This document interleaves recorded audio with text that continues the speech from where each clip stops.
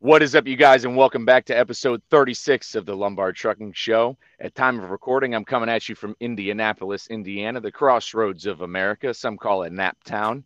And very excited for today's episode. Got an awesome special guest with us today. It's actually funny. Not really sure entirely how we met. I believe he just followed me on Twitter eventually, probably through the Twitter algo verse. And on the trucking Twitter world, and he had followed me, and his name on there is actually, it's funny, it's kind of an ironic name. He calls himself the Autonomous Truckers, but the ERS is in parentheses.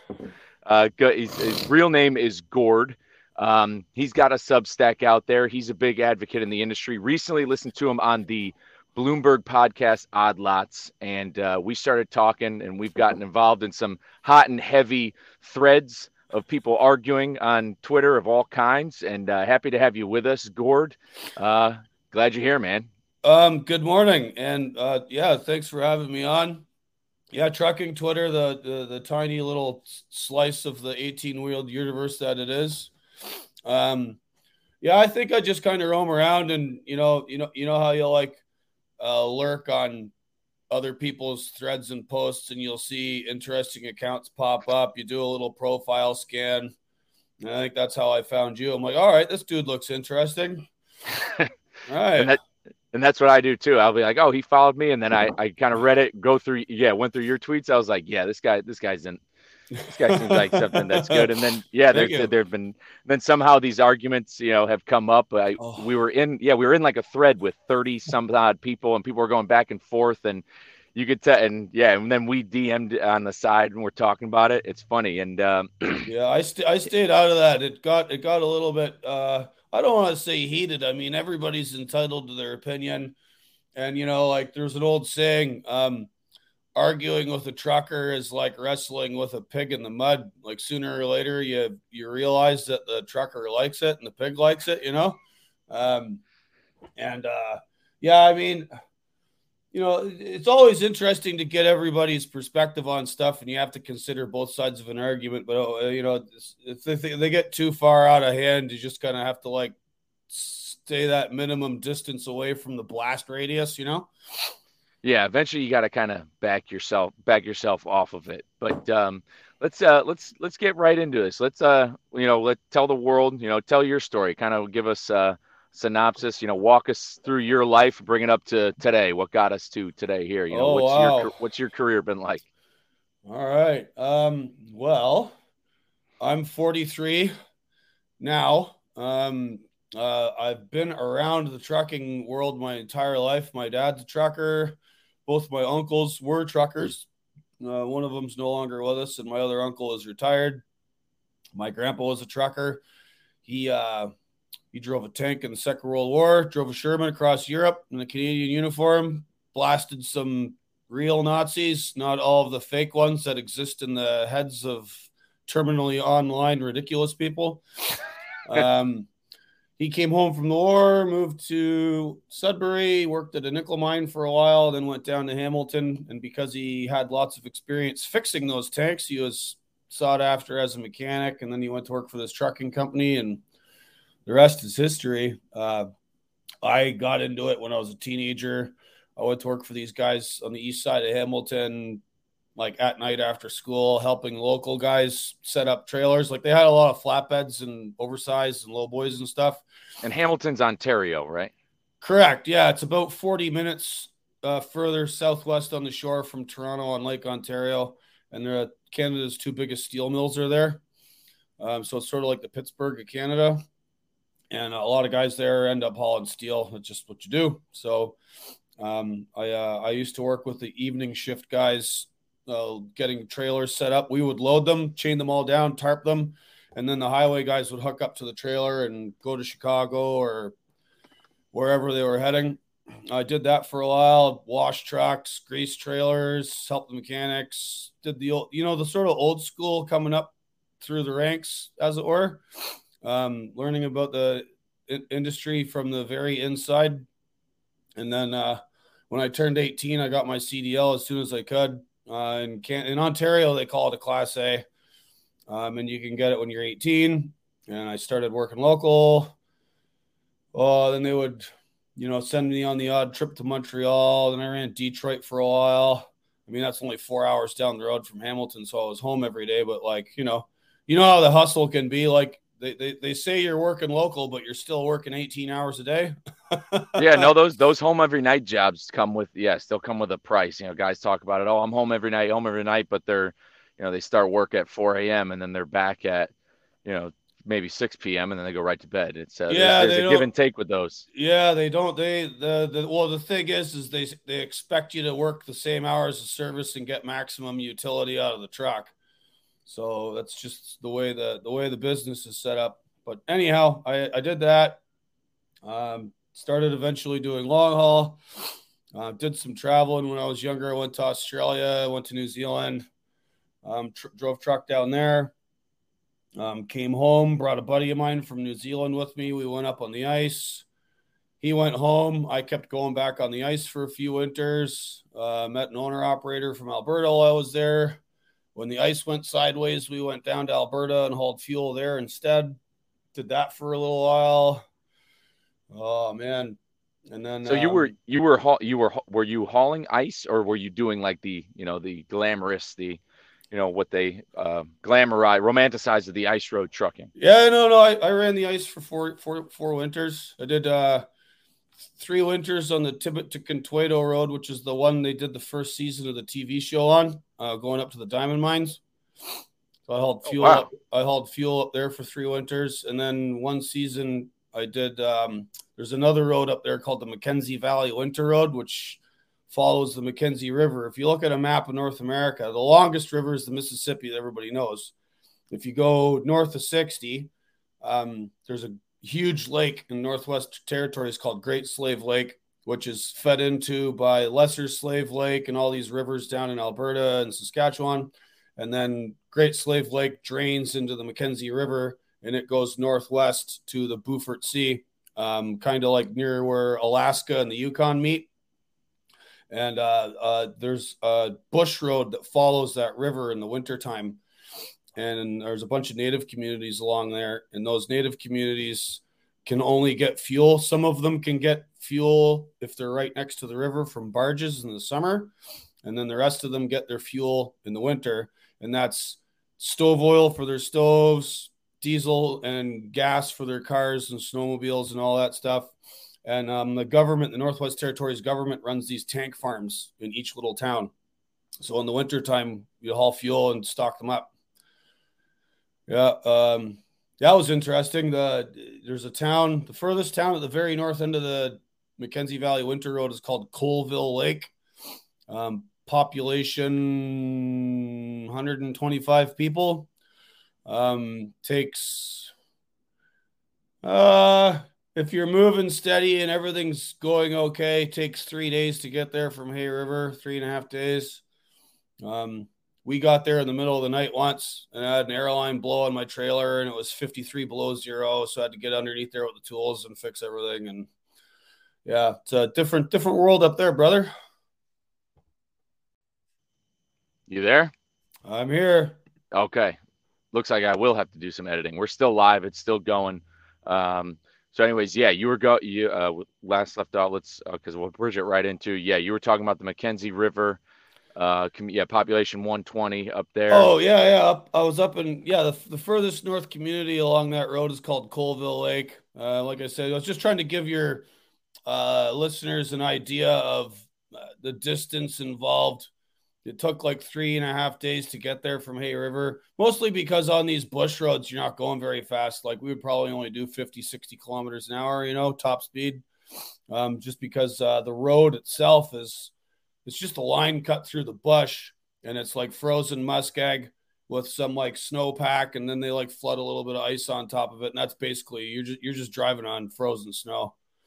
It's you chain up, you get to this town called Wrigley, which is the end of the dirt road, which is probably, Wrigley's a good 5 hours from Hay River, maybe 5.5. And the road ends, and they have this big wide field, and you have to put your chains on. You put tri-railers on all 4 drives, full lockers, the whole 9 yards, because as soon as you leave Wrigley, you literally drive into a river valley and then have to pull up the other side of it. And it's just snow and ice. So if you don't chain up, you ain't going anywhere. And then That's wild. you leave your chains on the whole time you're in there.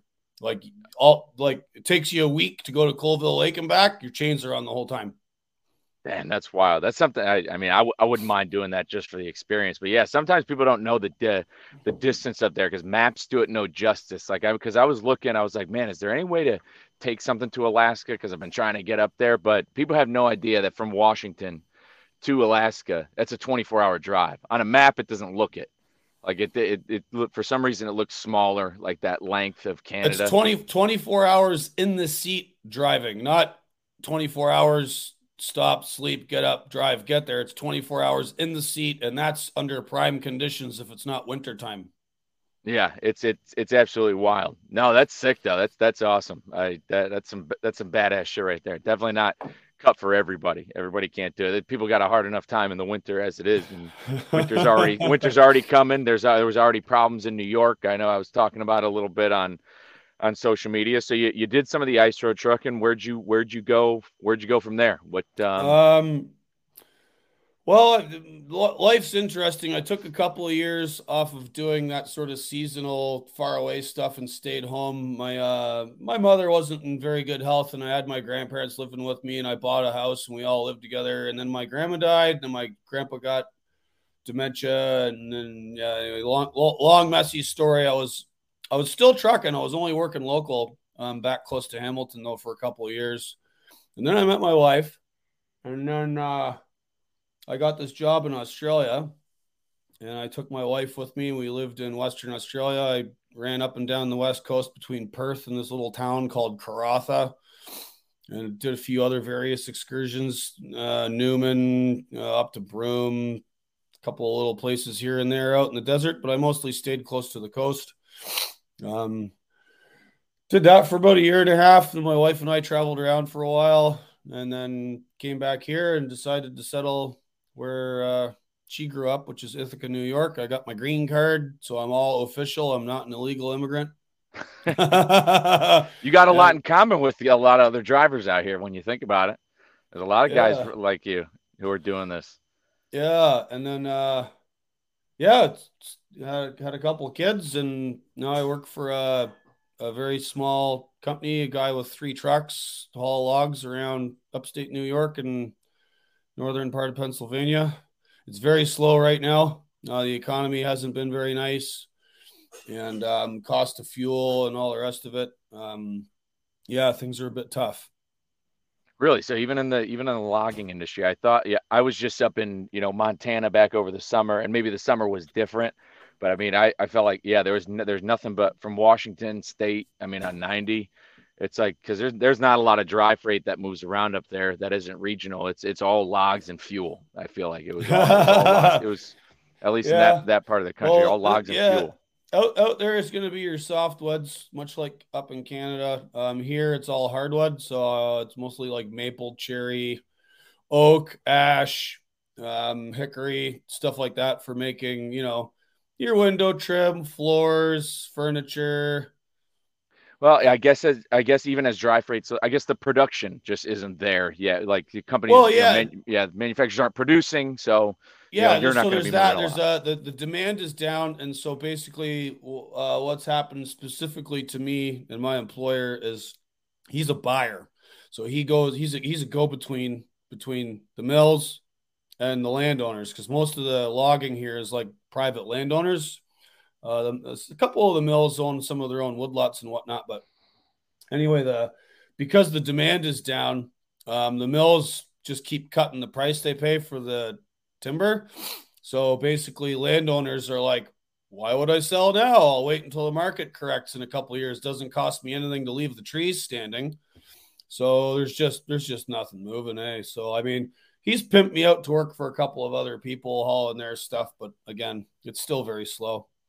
Okay. No, that's awesome. Yeah, and we'll see how the economy and stuff pans out. We'll see what future that goes in. Let's you have a stub stack, you talk a lot about the trucking industry. So your name, which I find really funny and ironic, you call yourself autonomous driver or autonomous trucker. Now, is that just like an irony thing because of the future coming? Yeah, well, yeah, it's a play. It's a play on things. I mean, there's always, you hang around on the internet long enough and everything is like a layered inside joke. So yeah, the whole autonomous truckers with like the ER in parentheses, like if you remove the parentheses, it's autonomous trucks, which is what, all the tech bros are trying to pimp and the media are held in sway to because everything is about technology these days, right? So Yeah. I was sort of trying to play with that and then also play with the term autonomy because one of my projects is like studying the work of people who've studied trucking. I follow some people like Michael Belzer, Steve Vishelli, Karen Levy, these like highfalutin academics that have actually spent their whole lives studying us. And one of the problems that plagues the industry, as I'm sure you and everybody else knows, is like they're taking our autonomy away from us, right? So they impose all this technology on the trucks, the ELDs, your Qualcomms. There's somebody always breathing down your neck. And like trucking started out traditionally, like back in the 70s, Smokey and the Bandit and movies like Convoy. And there was the Dukes of Hazzard. There was this like sort of understanding that truckers kind of like were the were the archetype, of the last cowboy, the person that like, you know, ran their own ship, did their own thing, were not subservient to anybody, and they had autonomy. Well, that's been slowly chipped away from us to the point where it basically doesn't exist anymore. So that's like there's a couple of different plays on words going there, but I just figured autonomous truckers was the sort of good title for my latest project. No, it's awesome. I love it. And yeah, you're absolutely right about how it was once romanticized in in songs and movies. And you mentioned Steve Vishelli. I listened to his interview on Lex Friedman, which is that I'd say that that was probably one of the biggest things that started to get me like motivated in doing something for the industry because that's a guy who actually dedicated himself to it and he thinks and he knows that there's problems and like when I heard that interview with him and he had wrote that book which I believe is called Look at your truck. camera, sir. There it is. Yeah. The big yeah, that's his book right there, Steve Shelley's book. Big Rig, the rise and fall of the American dream. And I was like, after hearing that is when I was like, you know what? I want to get motivated on this because there's a lot of problems in the industry. And really just from doing this, from recording the podcast, getting involved on social media and stuff, that's how we cross paths. So you're involved in it. There are problems in this industry. I talk about them a lot on the podcast. I talk about hours of service.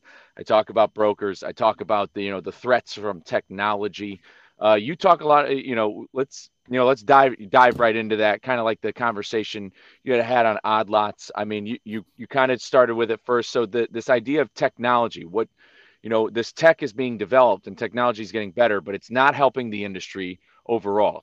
I think it's only helping companies' bottom line. It's actually, Yeah, it depends on which way you're looking at it from, right? The thing is trucking companies.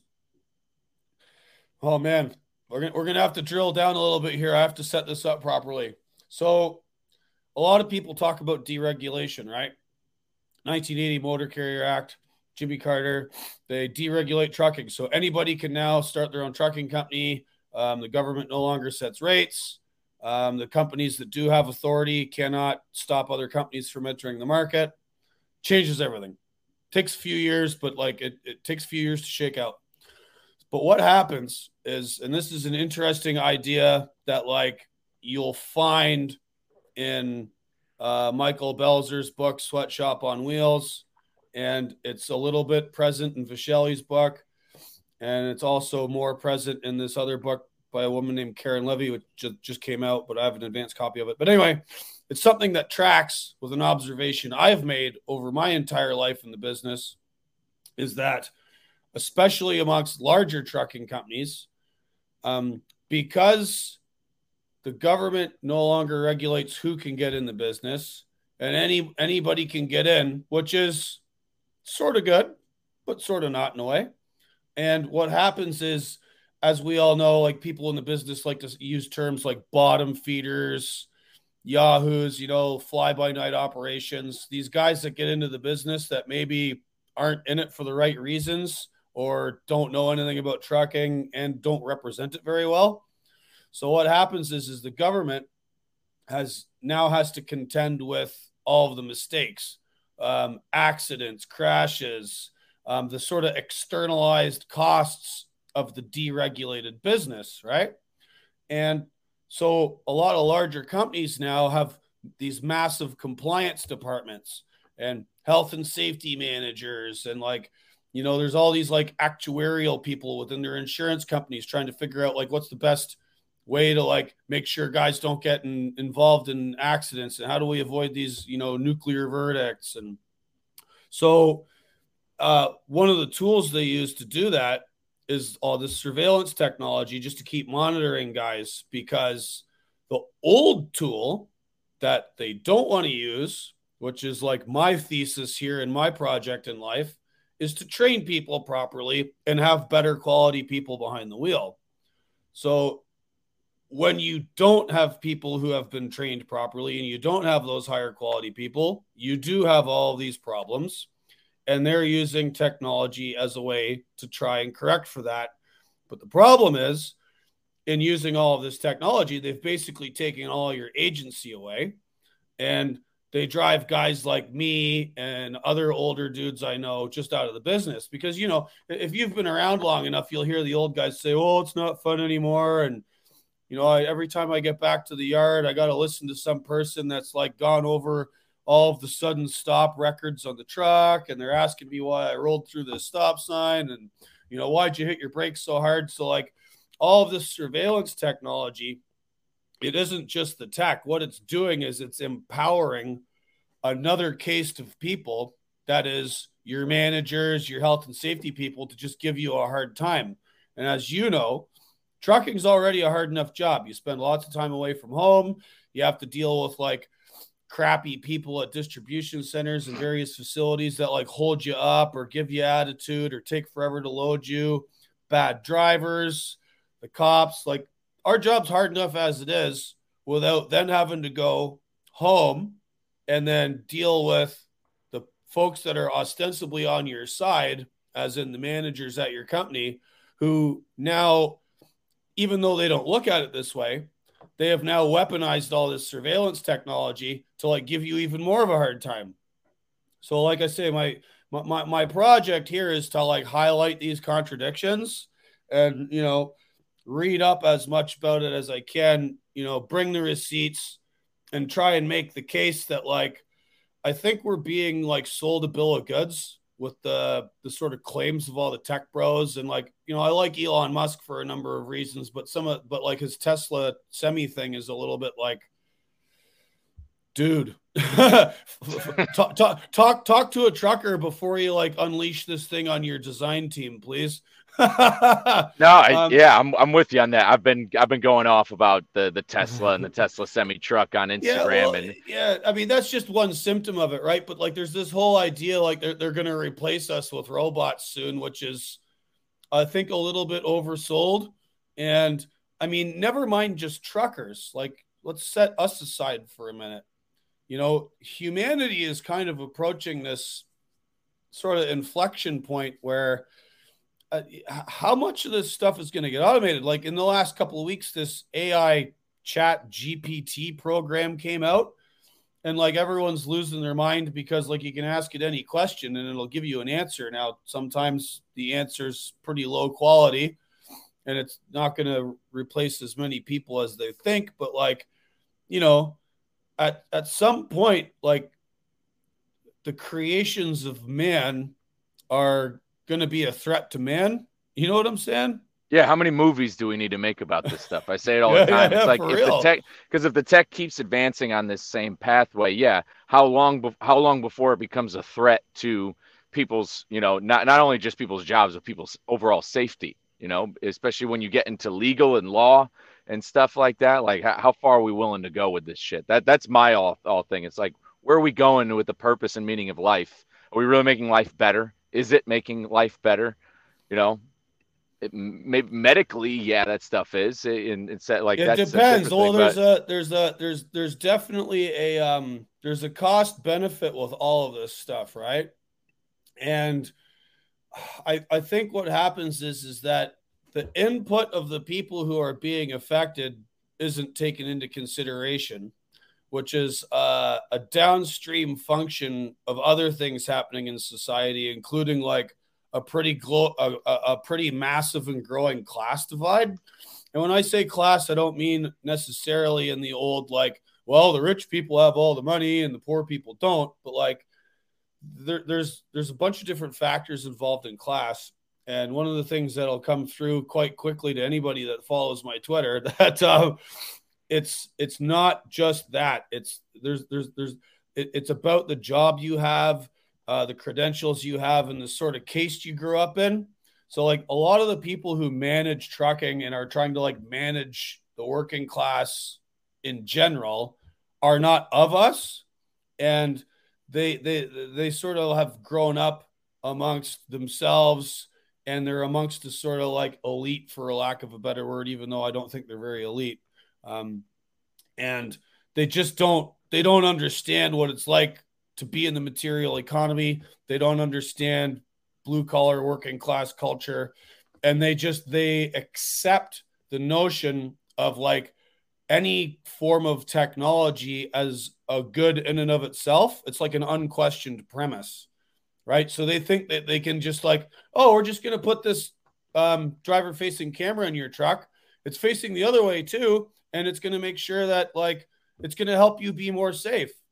But Yeah, they didn't consider that maybe the guy sitting in the wheel for behind the wheel for 11 hours a day and living in the bunk immediately behind it might not want to be watched all day long.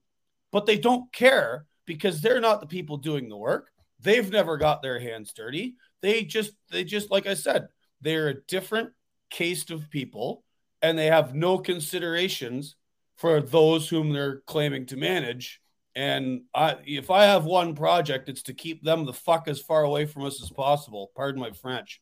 No, that's it. No, we know holds bar on this podcast. I'm absolutely with you on that. There's these people almost like it's like the trust the science crowd all the time, where it's just with absolutism. It's, oh, this tech company they got millions of funding from a bunch of venture capitalists, so it must mean that if they got all these millions of dollars and it broke through and now it has an IPO or it's public or our company's buying it, means it's good.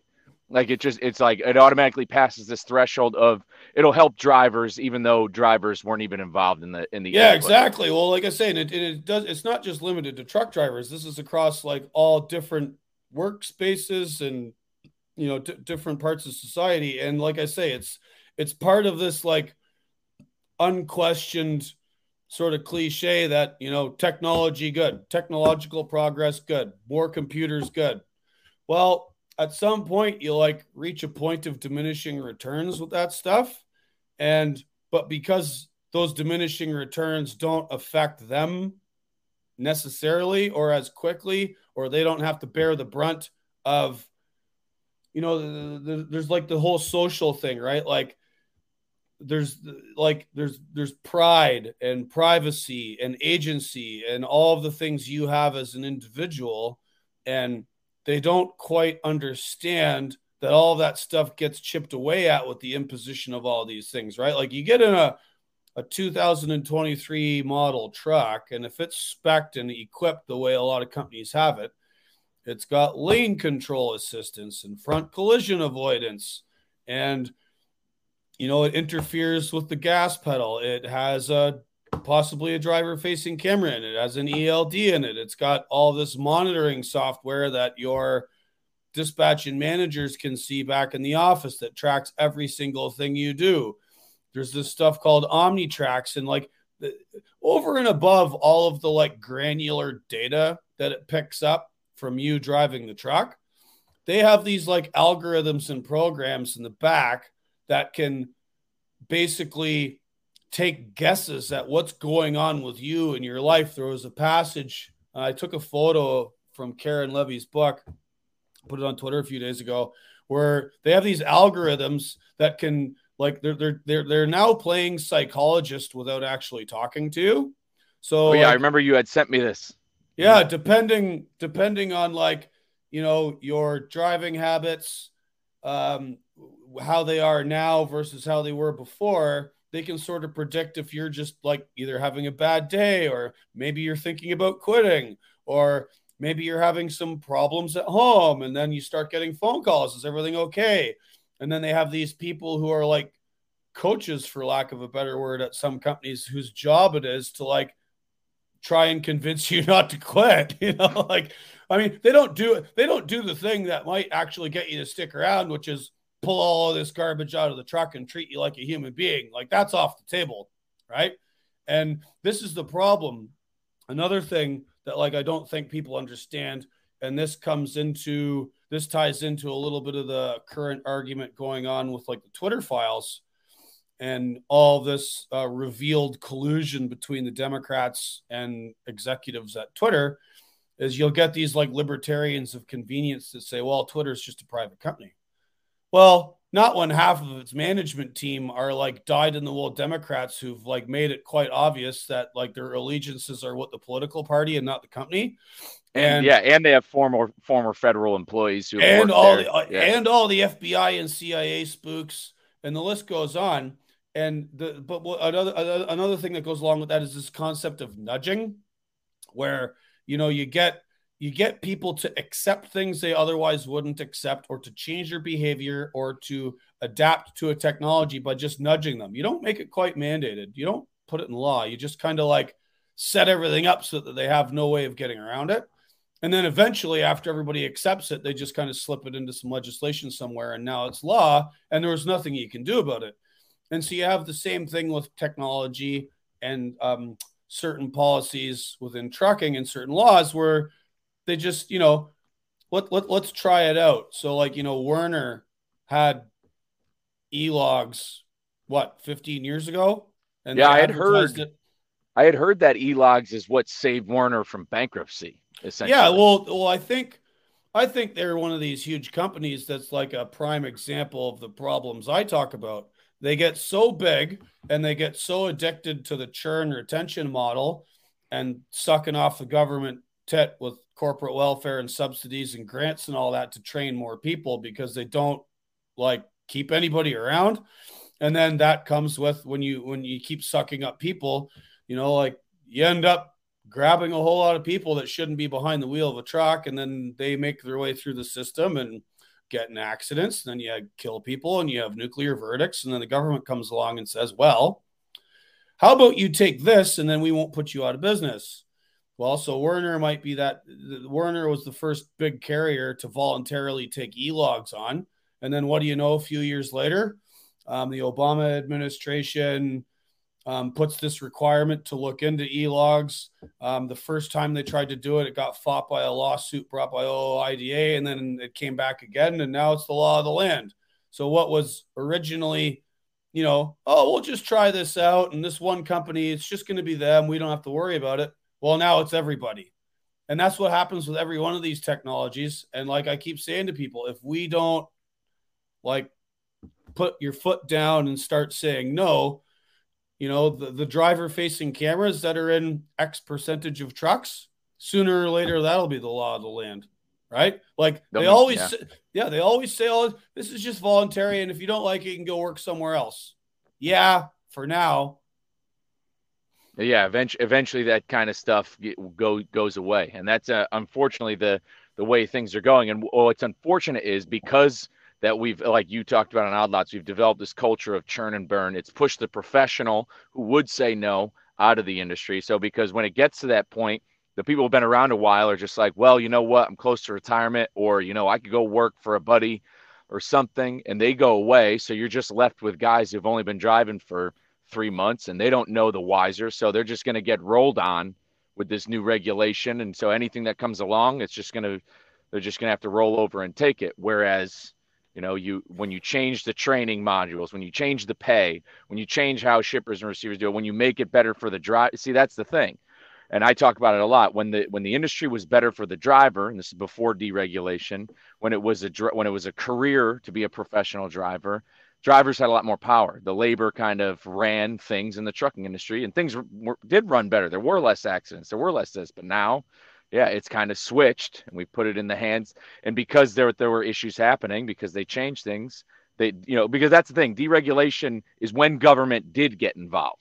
Like people think it's like, oh, they deregulated the market. No, that opened up the door for the government to come in because they needed to come in and be the saviors of all the new problems. And now this is where Right. we are. Yeah. Well, this is what I was getting to before, and Belzer in his book refers to it as a shift from, state regulation to market regulation to social regulation. He's got a couple of different ways of looking at it. Vishelli says the same thing, and it's like, yeah, they deregulated the entry to the market, they deregulated the rates, but then they just shifted the regulation to us, right? And well, that's awesome, isn't it? So the guys in the suits that own the company could get off scot-free, treat us all like garbage, not pay us enough, hire mule and cabbages that shouldn't be on the road, and that's fine. But I got to run a gauntlet of friggin' scales and cops and have this camera looking at me all day long now. That's not a very good deal. And I mean, back to that thread, like, I understand why guys are somewhat skeptical of unions. I am too. I sort of have no opinion on that. I'm neither way. I remain agnostic. However, you know, um, driver facing cameras. So in the province of Quebec, I don't know if it was the Teamsters or some other union. The big food distribution company, Cisco. Yep. Cisco tried to impose driver facing cameras on all their drivers in Canada. And Cisco is a huge company. They're all over the United States. They're all over Canada. They're like one of the biggest food service companies in the world. And the Quebec union that represents the drivers in Quebec took Cisco to court and beat them and had an injunction. Now, I think it's being appealed, but for now, driver-facing cameras are illegal. Yeah, right? They're no go. No union, that never would have happened, and it would have become the law of the land, right? I'm with you. As much as unions come with their own unique set of problems, they will, if they're run by the right people, defend us on the good stuff. Now, again, it's not that clear cut because another issue going in the other direction, the unions really dropped the ball with the vaccine mandates, right? Every union in Canada caved to the government and said, yeah, all of our employees should just go get the shot. Like, your bodily autonomy as a worker was thrown out the fucking window by union leadership across the board everywhere in Canada. None of them fought back against it. So, again, it's a mixed bag. Yeah, sometimes they'll go against the interests of other people. Like there's not enough. Like that's the thing. There is no altruistic, vision of unions. I think they operated probably best, in the 50s, 60s, and 70s. But nowadays some unions are political slush funds. Some do enable, poor work. But at the end of the day, like you said, there are a lot of times where, hey, no, we're going to back up our workforce, like with the driver-facing cameras. But and like I said, when it comes to things like the vaccine, yeah, it's all about body autonomy. It should be a choice to certain people, especially especially because it's a new technology, and you can almost compare it to what we were just talking about. I mean, this vaccine was new technology, kind of like this new technology going into trucking, and it's like you're just supposed to take it at absolute face value, in a short amount of time, and the union kind of just caved on it, so it does come with its good, with its good and bad. So with that, talking about, is the answer unions or not? So we have these problems of the long wait times, of driver pay. You said you're working on some projects. What are ways anybody can get involved? How can we solve these issues? What do you see as a plan? What do you see as a plan going forward? $1 million question. Well, the problem is that the problems are distributed and the paths to solutions are also distributed, right? Like, trying to get the government to do things for you is very difficult. So I don't know if necessarily legislation is going to work, although, I've been doing some writing and reporting on this thing called the Guaranteeing Overtime for Truckers Act here in the U.S.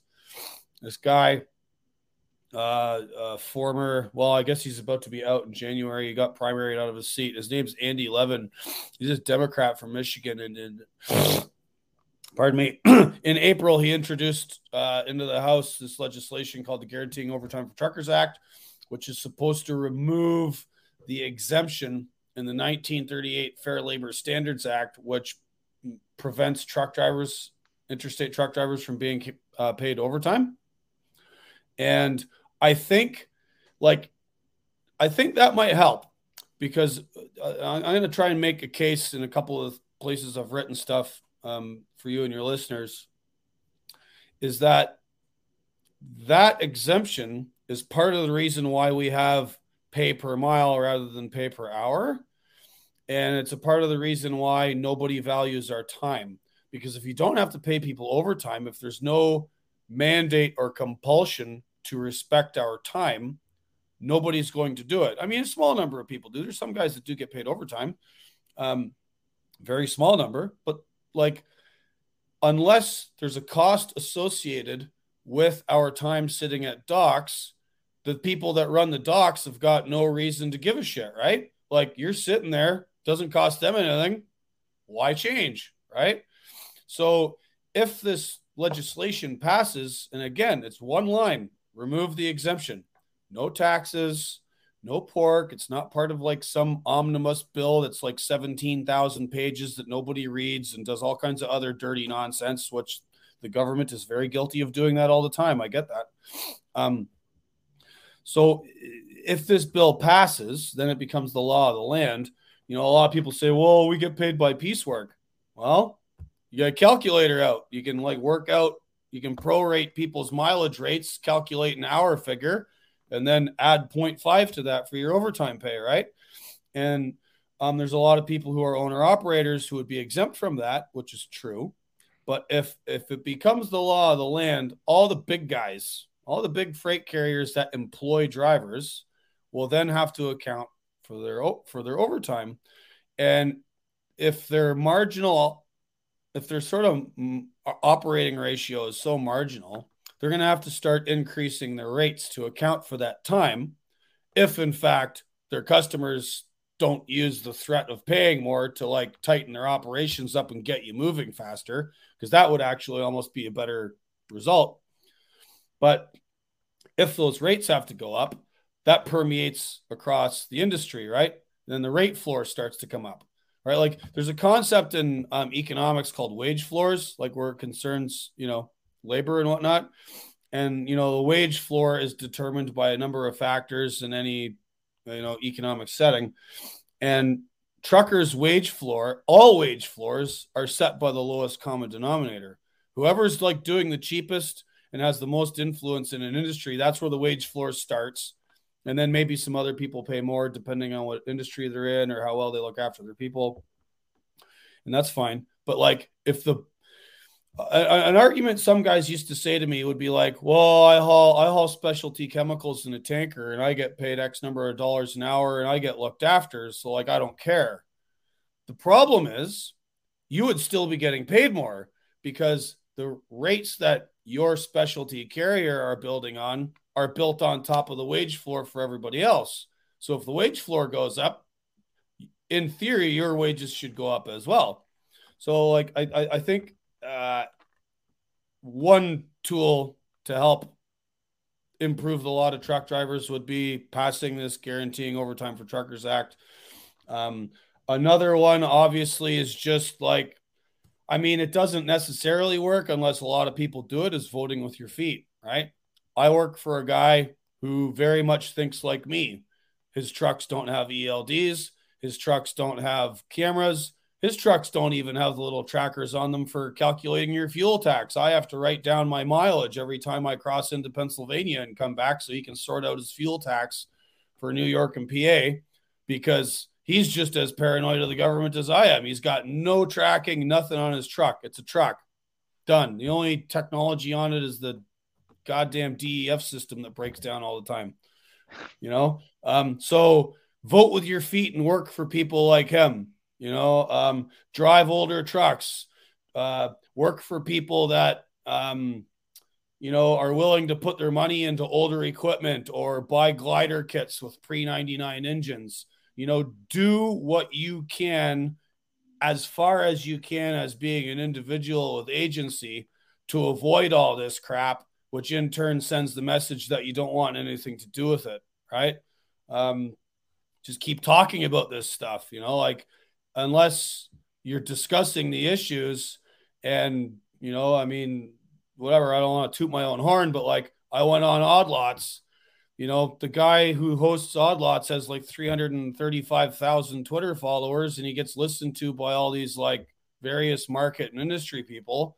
If you make enough noise, eventually you attract their attention, and somebody might listen. Exactly. No, that's what I'm doing. And reconsider what's going on. So yeah, there's a whole bunch of things, little things we can do. Will any of them work on their own? I don't know, but no harm talking about it.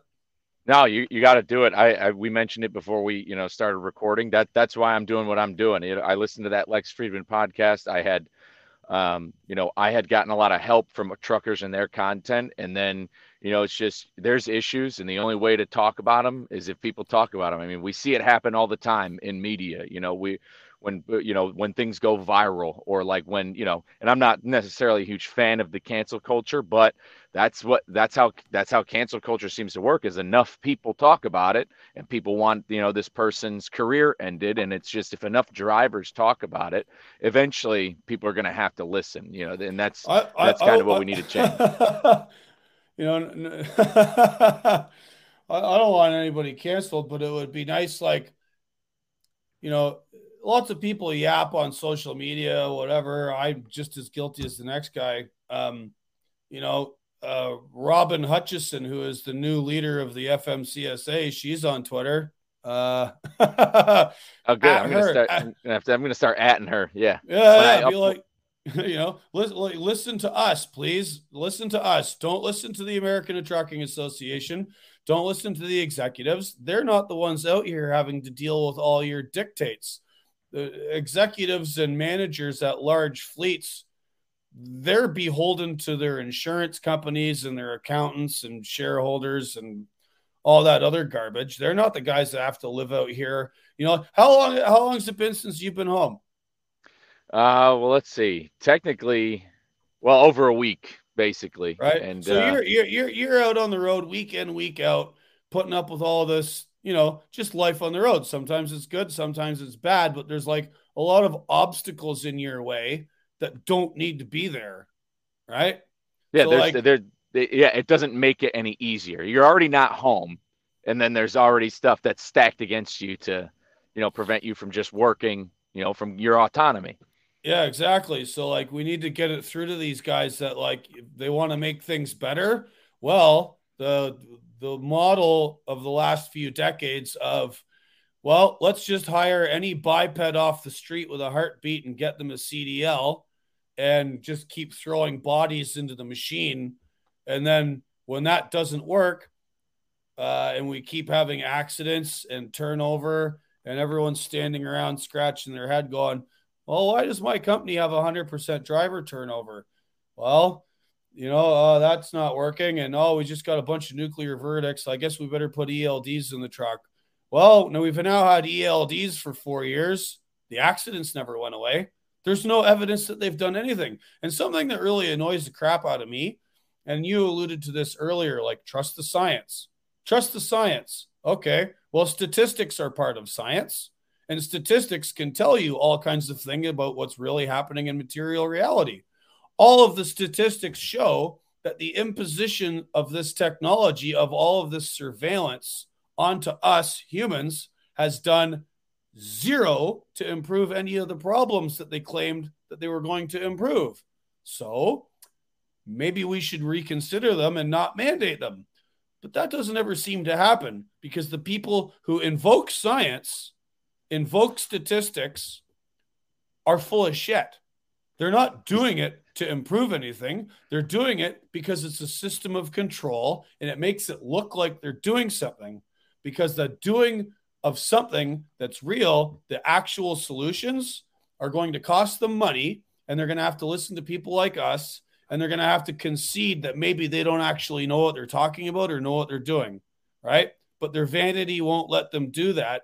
And again, this culture of being enthralled to tech, of being stuck in their own class position in their own case, doesn't allow them to face material reality. So they're just going to keep throwing bodies at the problem, and they're just going to keep saying, believe the science, all the thought terminating cliches without actually fixing anything. And we need to keep screaming from the rooftops. There was a real good article. I don't know if it was Landline or I think it was one of the OIDA guys that lined up all the studies and all the statistics showing, guys, this ELD mandate's not doing anything at all. No reduction in crashes, no reduction in this, actual increases in speeding, aggressive driving, and all the problems downstream of it. Everything in the world of science and statistics shows that none of these mandates have done a damn thing. We have to keep screaming that from the rooftops until these guys start listening. No, you're 100% right. Yeah, you're speaking my language on that. I couldn't agree more, and because I fear that the next thing coming is these speed limiters that people are talking about, and that's going to be the next ELD thing, is the speed limiters. And if enough people, and the FMCSA already they're hearing these complaints about how it won't work and it won't do anything, basing it off of, hey, ELDs aren't even working. The FMCSA is still like, oh well, we're going to just test it next year. And it's well, how about testing? I mean, something I've been saying for years. Test graduated licensing. Make it so that you can't just waltz into a truck driving school, do a 6-week course, and get turned loose on the road. Make it so that you have to spend 6 months working in a local capacity or 6 months with a Class B. You're only driving like a little local dump truck or a local FedEx delivery truck or something for 6 months or a year. And then you can go and do your test for pulling a trailer. And then you get restricted to like 150 mile radius of home, so that if you have any trouble, you're not so far away from home and just walk away from the truck and want to quit. Or if you're somebody from the South, your company sends you to Michigan in the middle of winter and you have no idea how to drive in the snow. How about instead of doing tech stuff, we just regulate things differently and make people better drivers? That might work. Why don't we try that? No, nope, it's so much easier for them to say, just plug a speed limiter into your truck. I mean, just put the speed limiter. That's it. The problem solved. Yeah, they won't be able to go that fast in the snow. Yeah, and speed limiters. I'm from Ontario originally. They brought speed limiters. They made speed limiters the law of the land in Canada, in Ontario and Quebec in 2000 and 8 or 9 or 5, anywhere, somewhere in the mid to late 2000s. And at first, there was already a pre-existing downward trend in accidents versus miles driven in Ontario and Quebec that was happening before they'd even imposed the mandate. They imposed the speed limiters, that downward trend continues, and then they point to it and say, oh, look, the speed limiters worked. Yeah, we're the heroes. Yeah, we're the heroes. But a couple of years later, the accident statistics start going back up again, and they've been going up. And there's more accidents in Ontario and Quebec than there's ever been. Well, I don't know about Quebec, but in Ontario anyway. I mean, the truck accidents are just off the charts, and it's got nothing to do. And it's got nothing to do with the speed limiters. Didn't do anything. The deeper question that they don't want to tackle is, again, Canada has the same problem with fly-by-night truck driving schools and really poor standards for drivers. There's quite a few people on the road that maybe shouldn't be, but that's the third rail, man, because now you get into questions of who are these drivers? Where did they come from? What are their other skill levels? Who's paying for them? Who's in control of all of these systems? It opens up a can of worms that the government doesn't want to deal with, and the mega carriers definitely don't want to deal with. So it's just easier to say, put your speed limiter on there. All Yeah, right. it's easy. Boom, the quickest fix because in reality, and this is just a life lesson or with anything you want to do, if you want to build a business, it takes extreme ownership, admitting fault, making an action plan, looking at data and research. It takes that. And we used to be a country, at least the United States, that did do that, especially in the post World War II sense coming out of things like the Great Depression. We had to fix a lot of things. And now that's gone away. Now it's just okay, we need the quickest fix and like that. And not just trucking is suffering from this, everywhere else is. But man, you couldn't say like the professionalism taken out of the driver. You're not OTR, anymore. But you go to any one of these truck stops, you talk to a new driver, they're freaking scared, man. There's your 23-year-old kids, probably from India, a lot of them, immigrants. They've never driven in Utah. Now all of a sudden they're working, they're on these big lanes going through ice and that dangerous pass up there by Reno, and yeah, and they're crashing, killing people because they've never even driven a car in the United States. They come from India. They go to a school for 6 weeks, and now all of a sudden they're on the most dangerous roads you can be in the largest vehicle ever, weighing 80,000 pounds. Yeah. And So speaking of India, and this is not to criticize India or anyone from there, but I'll give you a little story from Canada. There's a lot of Indian truckers in Canada, lots of guys from the Sikh community, and a lot of them are just fine and are just fine quality drivers, no problem.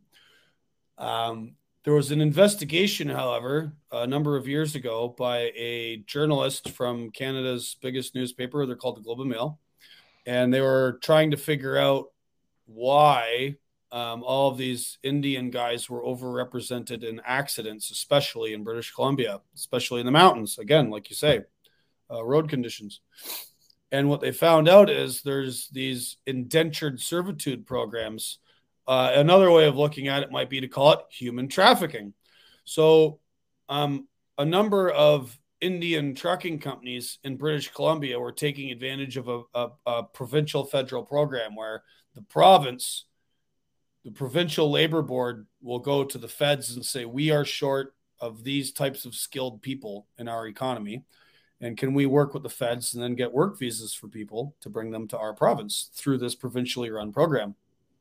Well, we come to find out that a bunch of Indian trucking companies in the lower mainland in the area around Vancouver are going back to India, hiring basically illiterate young guys off the street in India and saying, we will get you to Canada as a truck driver, but when you come here, you work for us.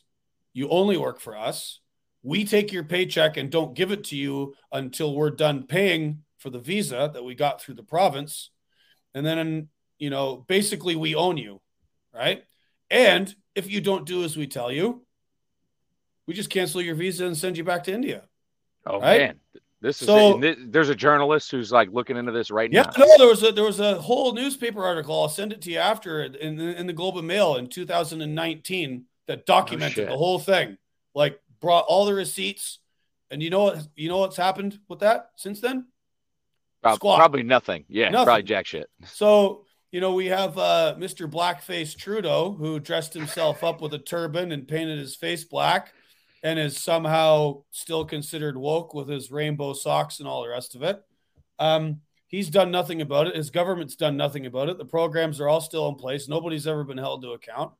And you talk to drivers in BC, and it's not racism to point out that like a certain demographic of people keep getting accidents in these passes in BC and causing trouble. And it's not because they're Indian.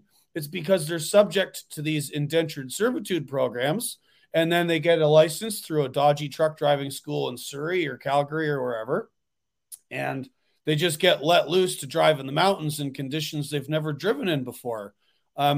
Does that say anything about their race or ethnicity? No, it says something about this structural problem we have and people taking advantage of it to try and get freight moved to make money. Right? Yeah, exactly. When you're literally employing slaves, that's what you're doing. Yeah, it has nothing to do with their ethnic background. It has everything to do with the fact that you just brought in. Yeah, when you bring in somebody to some place they've never been, you put them up in the Rocky Mountains, and they don't even speak the language. Yeah, and they're essentially slaves. yeah, they're going to be your highest percentage of accidents. Similar things have happened in the U.S. There's that driving school in Pennsylvania with fraudulent CDLs. I know that this has happened in California with some of the Punjab Indian companies. They've fraudulently, there's a lot of fraudulent CDLs where guys will go take the tests because they have similar names and stuff like that. But yeah, Well, you were saying, I think the Russians and the Belarusians and Slovaks and all these guys in Chicago are doing the same thing. Um, oh yeah, big time. not, and again, it's not to besmirch where they come from. It's just the immigrant trucking communities often enough, you'll get these guys that come here and they want to make a better life for themselves, and that's great. I'm 100% for that. You want to come here and try out driving truck, good, but do it the way we do it, and then don't turn around and take advantage of your homeboys back home that also want to come to America or Canada, and then treat them like crap so that you can make money, right? There was another article, a series of articles in USA Today, 2017, by this investigative journalist named Brett Murphy. And he was looking at the treatment of drivers at the ports of Los Angeles and Long Beach. And, the guys who are working, they're literally chained to their trucks. They're working 18, 20 hours a day.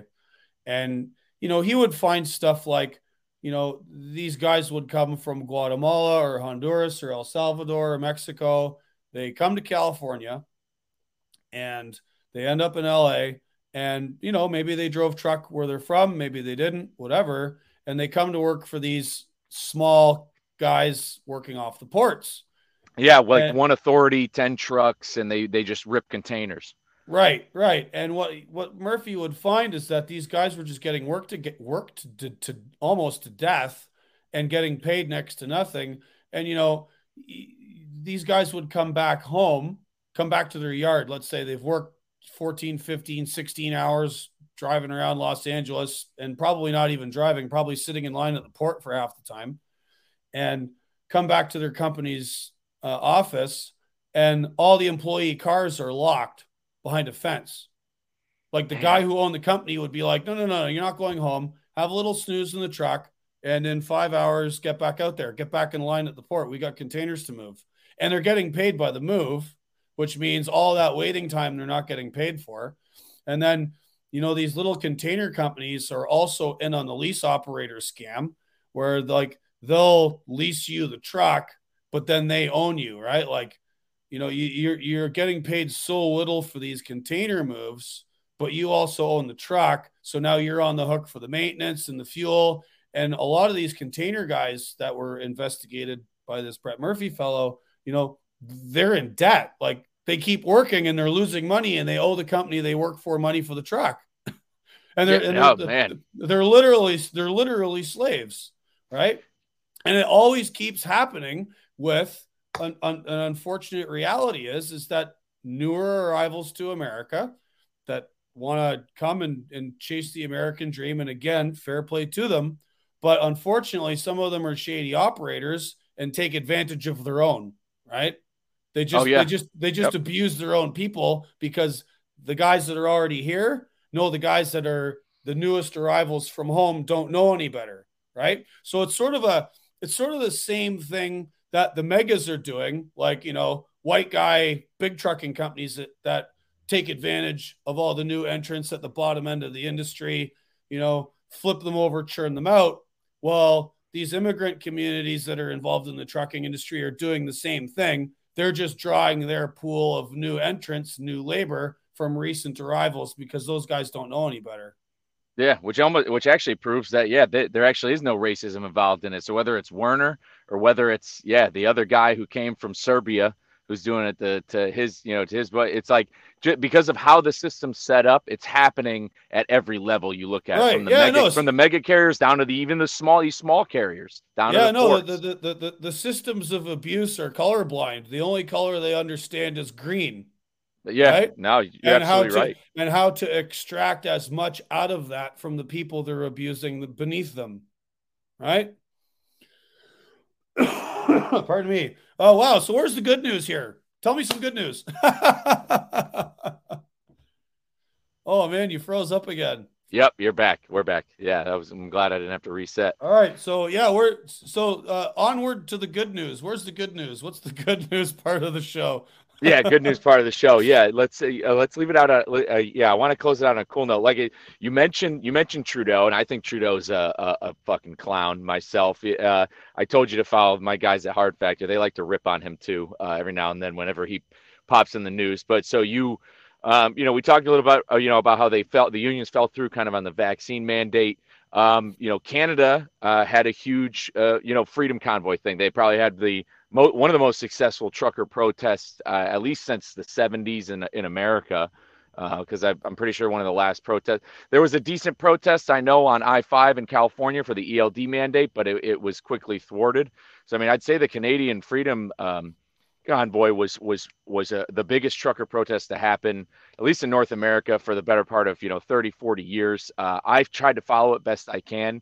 I'm not gonna lie, I love I'm a big American patriot myself. I love this country. I served in the military, so seeing those videos got me fired and frothed up. But I almost immediately I saw media and internet sources try to turn the narrative of the Freedom Convoy into being some right wing, whatever, Trump supporting ploy. Funny because Trump's not even their president. You were there. You attended the Freedom Convoy. Tell me about it. How was it? How did it start? And what got you into it? So yeah, there's a few crossovers between like all of the stuff we've just discussed and the Freedom Convoy. But yeah, I was paying attention to it in January when you know word started to get out on social media about these guys coming to Ottawa. So I started paying very close attention to it, and then when it started to get real, like you see all these people leaving BC and Alberta, and there's these huge lines of trucks going across the prairie, and I'm like, oh wow, this is for real. So I went home. I drove over the border because I'm in upstate New York. So from here to Ottawa is about a 5.5 hour drive. And even though at the time they had the Arrive Can app and you're supposed to quarantine, and I didn't take the vaccine into my life. I remain pure of blood. They tried to give me a hard time at the border, P hacks, like, where are you quarantining? What are you doing? And I just basically told them to go to hell, and I drove away because that's what I've done every time I've crossed the border, unless I've got my wife and kids with me because they're Americans, so I have to play nice. But whenever I've driven over the border by myself, I very diplomatically tell them to go and suck shit, and I drive away. And it worked every time. So I go to Ottawa, and a very good friend of mine lives about 30 miles ish west of town. And myself and him and a bunch of my other friends, we organized and we drove out to this overpass over top of Highway 417, which is the sort of it's the main interstate that kind of goes through Ottawa east west. On the west side of town is where the main thrust of the convoy was coming from. And we stood on an overpass like you would have seen in one of these videos. And I mean, thousands of people on one overpass. And there's like how many overpasses on the 417 coming from the west side? Like dozens, hundreds. And like this scene was repeated over and over, just hundreds and thousands of people, Canadian flags on hockey sticks, honking.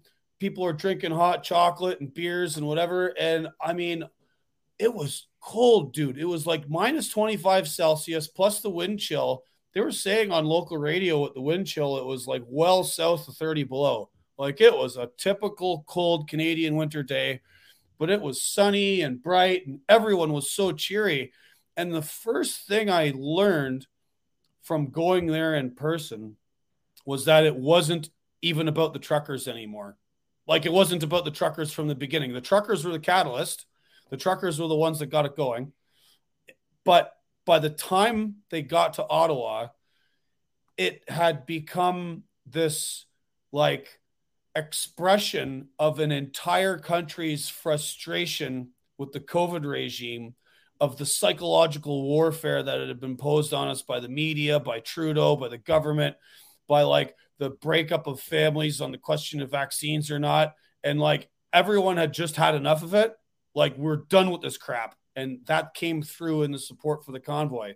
Like everyone was just so happy to finally see someone say, enough's enough. We've had it with this crap. And then so we stood on the overpass for a couple hours. You know, a bunch of trucks came by. I mean, the convoy just went on and on and on and on, and on. Like, we could have been out there all night. But we regrouped. We went back to my buddy's house. We warmed up, and then we went downtown. We went right into downtown Ottawa, right to Parliament Hill. A friend of mine from Alberta was there, my buddy Tim, and he had my friend Cliff's trailer. He was right on Wellington Street, right in the middle of it all. And I talked with him for a while, and I went down to Parliament Hill, and I just, like, the energy was just off the charts, man. Like, everybody was full of smiles.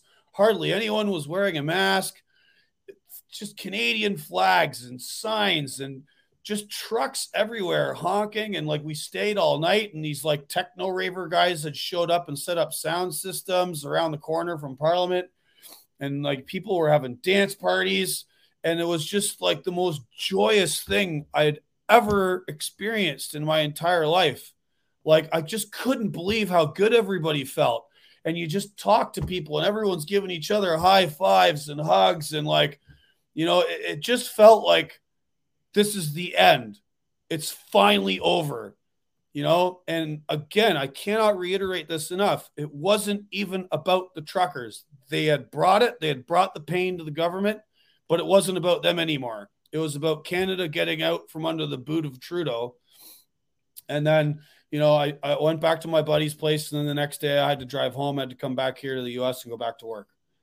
And immediately the media went into overdrive because, you know, one guy with a rebel flag with a truck imposed on it, you know, and then down the street from Parliament, closer to where like the Rideau Canal comes in, there's like this weird spot that's like not even anywhere near the main part of the protest.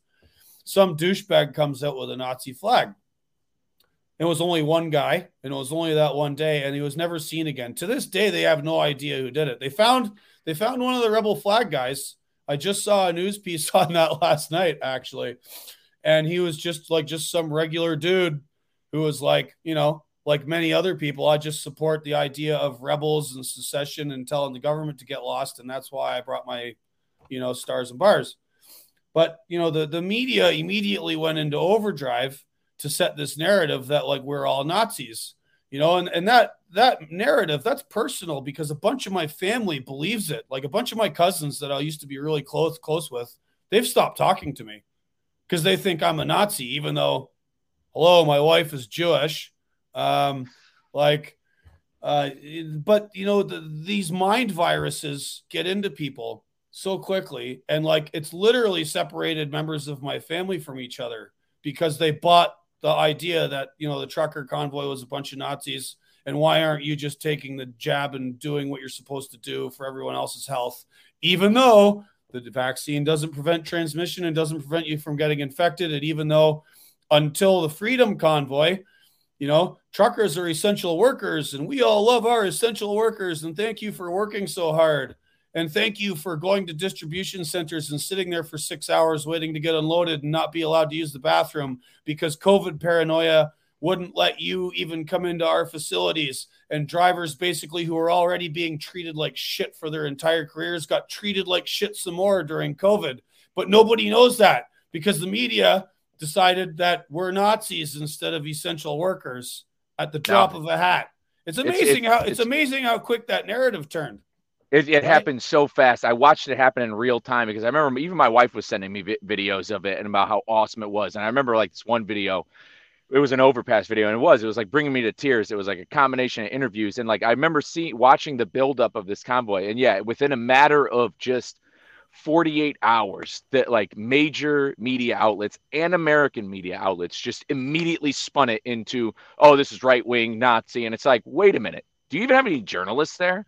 It's like, how did you get there that fast? Who are you interviewing? It's like, it's almost insane because, and that's where I think social media is destroying. Yeah. Well, it's not even just social media. It's the regular media.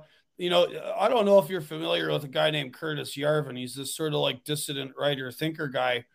A number of years ago, he came out with this neologism called the cathedral as a way to describe the sort of intersection between government, academics, and the media, and how they all sort of work together to like set policy, set narratives, control society.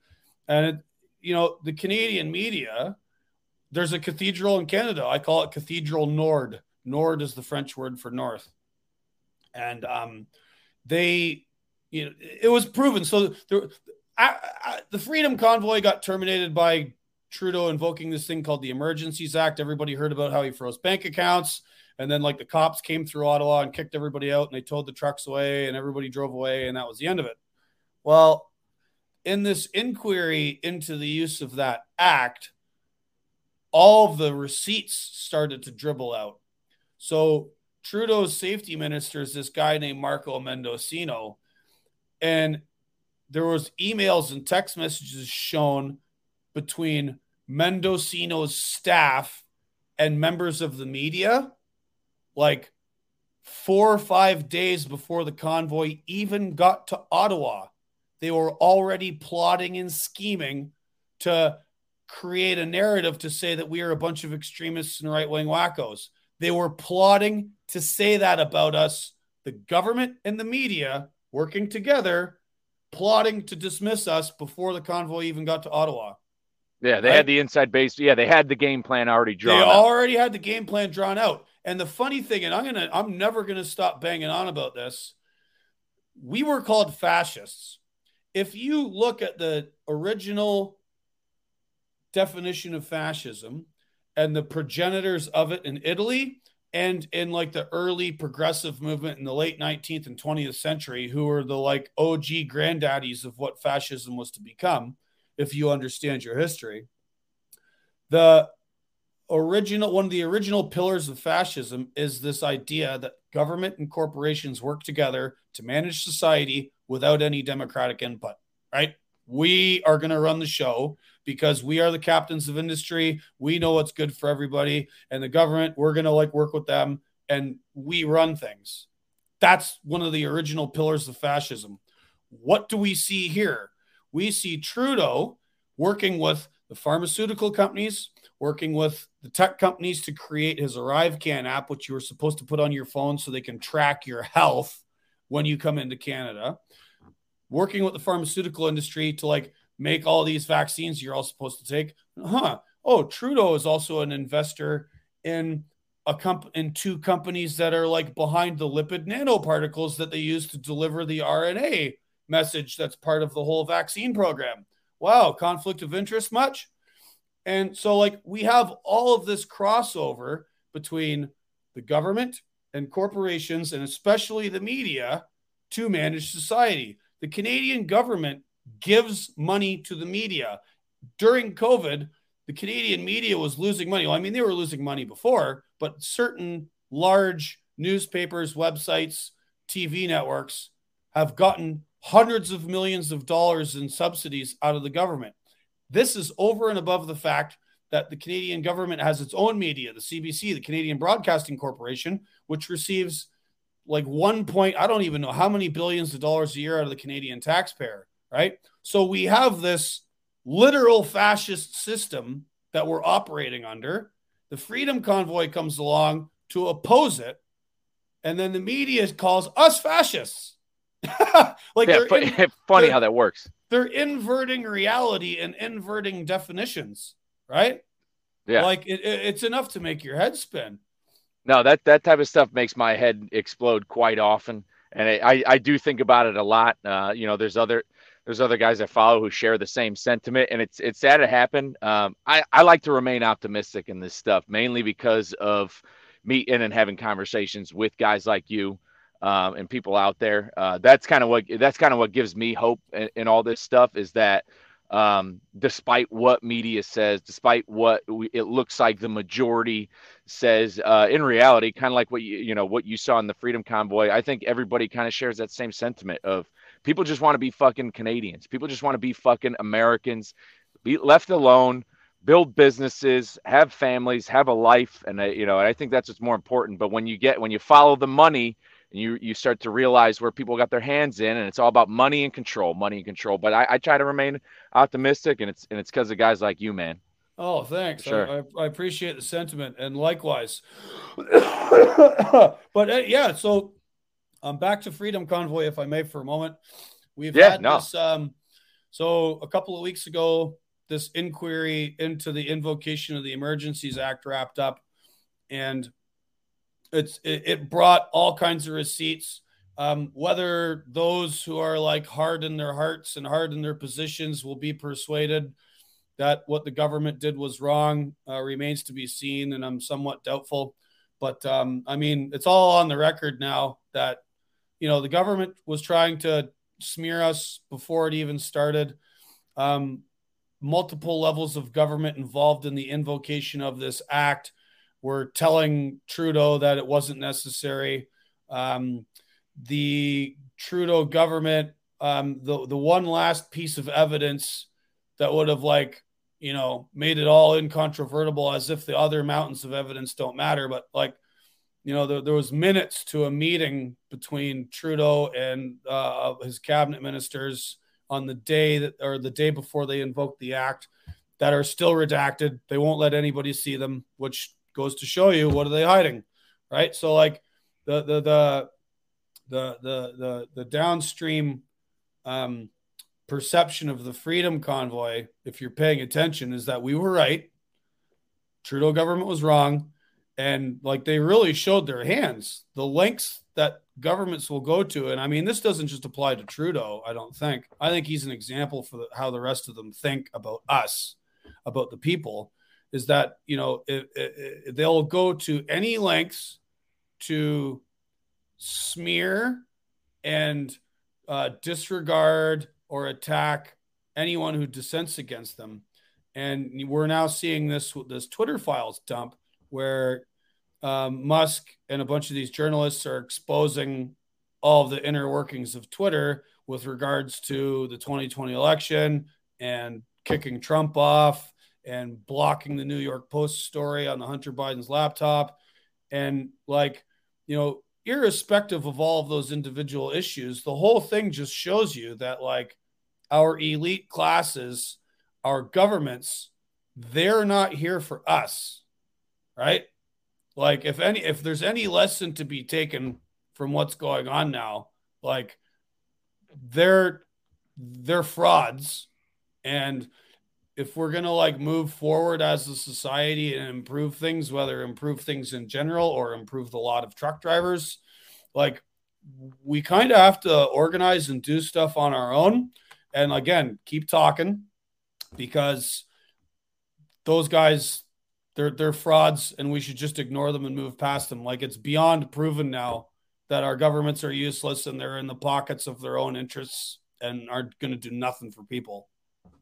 Yeah, everybody knows that too. I mean, especially even progressives and conservatives in the U.S., they all know that these people in Congress are all working for, they're all insider trading. They're all just working for maintaining control and maintaining their money and power. So, yeah, the best way to, I'm right with you. I'm right in step with everything you just said right there, man. You're absolutely right. And we're gonna, I hope to have you on again, in a couple months, and we're going to see some progress from there. I'm going to get you in touch with that guy Matt. Oh yeah. Tell me. Yeah. So tell me and your listeners about this organization. I want to hear more about them.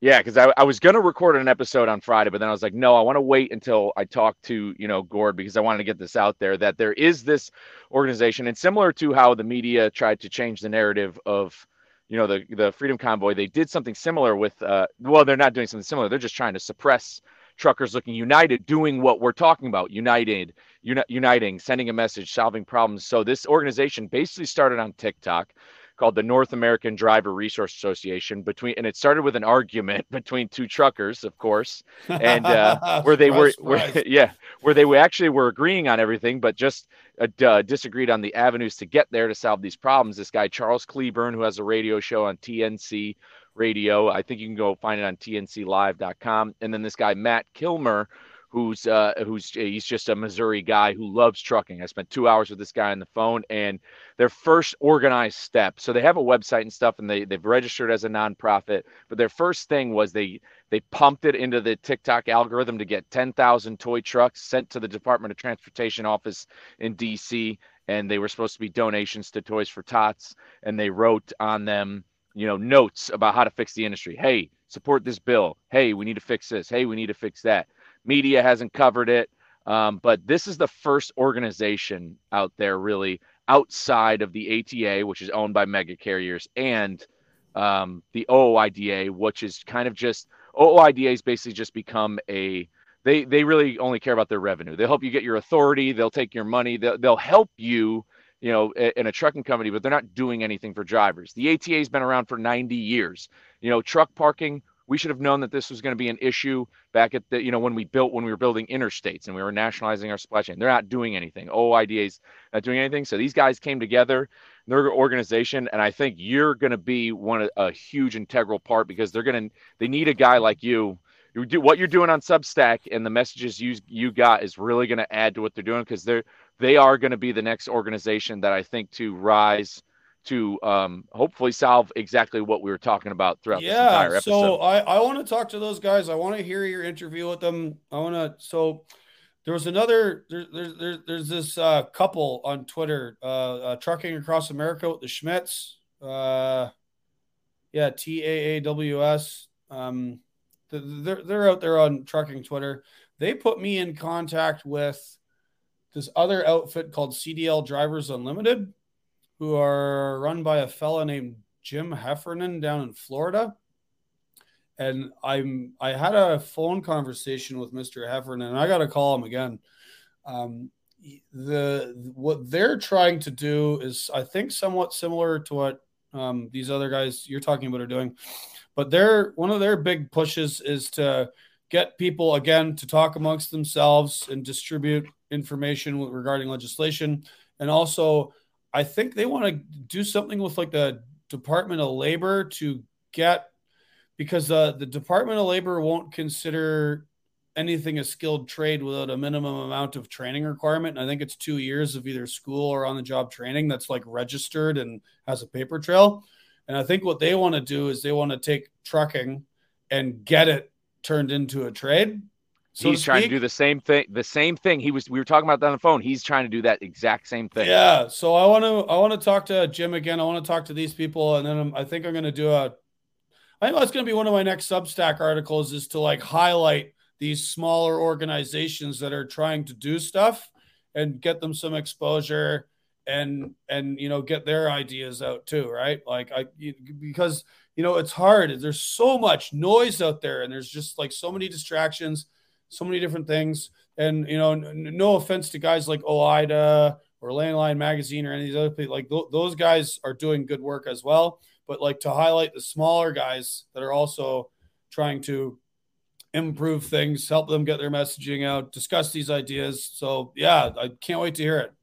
No, it's going to be good. And when it comes to that skilled labor thing, people like to refer to trucking as unskilled. I know Steve Viscelli even says it in that Lex Friedman podcast. He had mentions it. But if it was, and I've heard this argument once before, and I've said it, it's just if it was so unskilled, why is it taking billions in dollars in investment in technology and these cameras to do what a human can do? If it's so unskilled, because being an accountant is considered a skilled job. Like you need to have a degree, you need to have experience, you need to have all this, you need to be able to be a master at Excel. Well, Excel is technology. And it's just, if Excel is technology, you're not going to, accounting firms don't have 90% turnover rates. They have professionals working there. So it's just, if trucking is such an unskilled profession, why is it taking billions of dollars of investment to create a computer to do what we could just train people to do? That's kind of how I look at it. Yeah, and that's bang on, dude. That's excellent. Yeah. All right. Well, my wife should probably be getting out of bed here soon. It's 9:30. Holy cow. We almost did 2 hours. Yeah, we almost cracked 2 hours. I thought the 2 hour limit. No, I'm glad we had this conversation, man. There's a lot of stuff on there. Like I said, I don't let people hold back. I don't hold back in my opinions. I'm glad you were open and honest about everything. With that, I have some friends who are on the progressive side of things who I hope still can appreciate your opinion because, like you, I don't come from a right or left. I kind of. But I'm just, I'm a fucking American and I'm, for what's best for the American people. And like, we need both sides of things. We need progressive ideas. We need conservative. We need some libertarian ones. And we just need to figure out how to get there. So yeah, man, I want to thank you for coming on. I'm going to, we'll be in touch. I'll get you in touch with Matt and, yeah, good luck out there, man. Stay safe. Yeah. No sweat. And if anyone wants to. Yeah, I was gonna say before we let you go, where can people find you?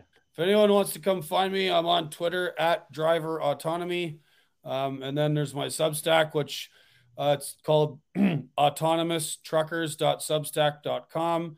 I've not been putting out a whole lot the last couple of weeks.